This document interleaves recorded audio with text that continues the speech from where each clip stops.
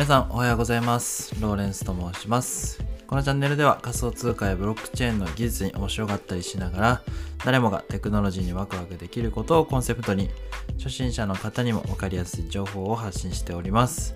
リスナーの皆様が共感できて学びを楽しむことができるをテーマに、毎朝7時にお送りしております。今日もよろしくお願いいたします。10月の6日水曜日ですね。今日もコツコツとやってまいりましょう。今日のテーマなんですけども、プルーフ・オブ・ワークの仕組みについて、ブロックチェーン革命というですね、書籍をちょっと前に読み終わったんですけども、この中から紹介させていただきたいと思います。このブロックチェーン革命という本ですね、2017年ぐらいに出版された本なんですけども、2020年に新版、更新されて文庫本が登場してるんですけど、文庫本ですごく小さくては、内容がですねギュッと詰まっていてめちゃくちゃ面白いので、おすすめさせてください。というわけで、ブロックチェーンのマイニングの話をしていきたいと思います。プルーフ・オブ・ワークというのは、計算量を競って、ブロックの保存をする人を決めるっていう方式、ビットコインとかで利用されている、マイニングの方法だと思うんですけども、キーワードでですね、ハッシュ関数っていうのが出てくるというわけですね。で、ハッシュ関数、聞きなじみのない言葉かと思うんですけども、ハッシュ関数っていうのは、2つの特徴がありますと。で、1つ目が元のデータを変えれば全く異なるハッシュが出力されると。で、2つ目がハッシュが分かってもそれを作り出す元の数をアルゴリズムの計算で見出すことができないというわけですね。ハッシュっていうのは元々の、数字が例えばあったとしたら、その数字にハッシュ関数を当てると、その文字独自の、文字列というのを出力する関数っていうねことなんですよね。ちょっと言葉だと分かりにくいと思うんですけど、ウォレットアドレスの中のこうダーッと並んでるような文字列みたいなものはハッシュされたものっていう風に、言われてますので、そういうのをイメージしていただければと思います。で、そのブロックチェーンの、ブロックの中に保存されるというわけなんですけど、ビットコインの場合はですね、10分間に1回そのブロックが保存される作業が、行われるわけなんですが、そのブロックの中には、前のブロックのハッシュとナンスと言われるものと、いろんな取引っていうものが保存されていくというわけですね。で、ナンスっていう風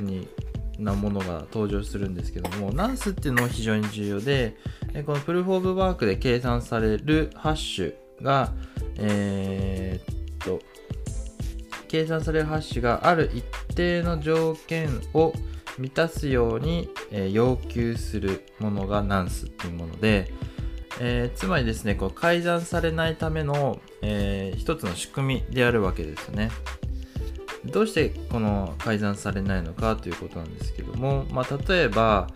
もし悪意のある人が、誰々から誰々への送金とある、取引記録を、自分の方の送金に書き換え方としますというわけですね。これをすると、当該ブロックから計算されるハッシュは元の値とは違うものになるというわけですね。で、要求された条件を満たさなくなると。で、従ってそのブロックのナンスを計算し直す必要があるというわけですね。ハッシュが変わるからナンスも変わると。で、このナンスが変わるからその次にブロックに入力するハッシュが変わるので、そのブロックのナンスも書き換える必要があるというわけですね。でも、プルーフ・オブ・ワークになっているので、ナンスを見つけるには膨大な労力が、エネルギーが必要になってくるというわけですね。で、改ざんした取引記録をブロックから最新のブロックに至るまでの全てのブロックのナンスを、計算しなければならないということが起こってくると。で、これは世界中のコンピューターを、つなげたとしても、実現することは難しいということですね。ごめんなさい。今ちょっと抱っこしながらお話ししてごめんなさいね。で、ほとんど不可能な、不正行為に多大なコストをかけて挑戦するよりも、正当な手段でマイニングに参加してビットコイン報酬もらった方が合理的だというふうに判断するような仕組みになっているので、プルフ・オブ・ワークというのは成り立っているというようなお話でございました。本日はですね、プルーフ・オブ・ワークの仕組みということで、ハッシュ関数というものとナンスというものが、このブロックチェーンのブロックの保存に役立っていると。その仕組みのおかげで、ブロックチェーンは改ざんできないというような役割を果たすことができるというね、お話をさせていただきました。参考になれば幸いでございます。今日は以上でございます。無料のオンラインサロンクリプトユニバーシティでは仮想通貨やブロックチェーンの技術に面白がったりしながらテクノロジーを楽しく学んでいくことができます。興味のある方はですね、概要欄のリンクからぜひチェックしてみてください。そしてね、YouTube チャンネル運営させていただいております。クリプトユニバーシティという名前なんですけども、同じ名前ですね。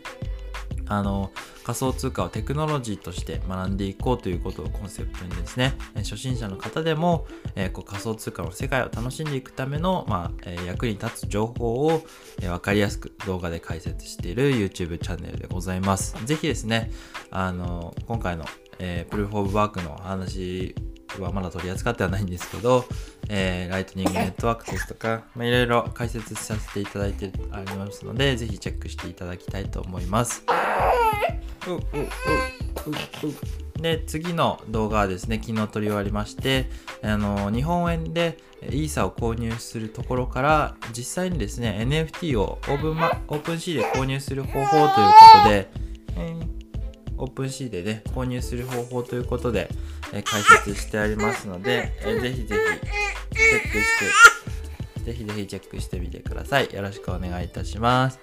それでは今日も自分の大好きなものに没頭していきましょう。ローレンスでした。ではまた、バイバーイ。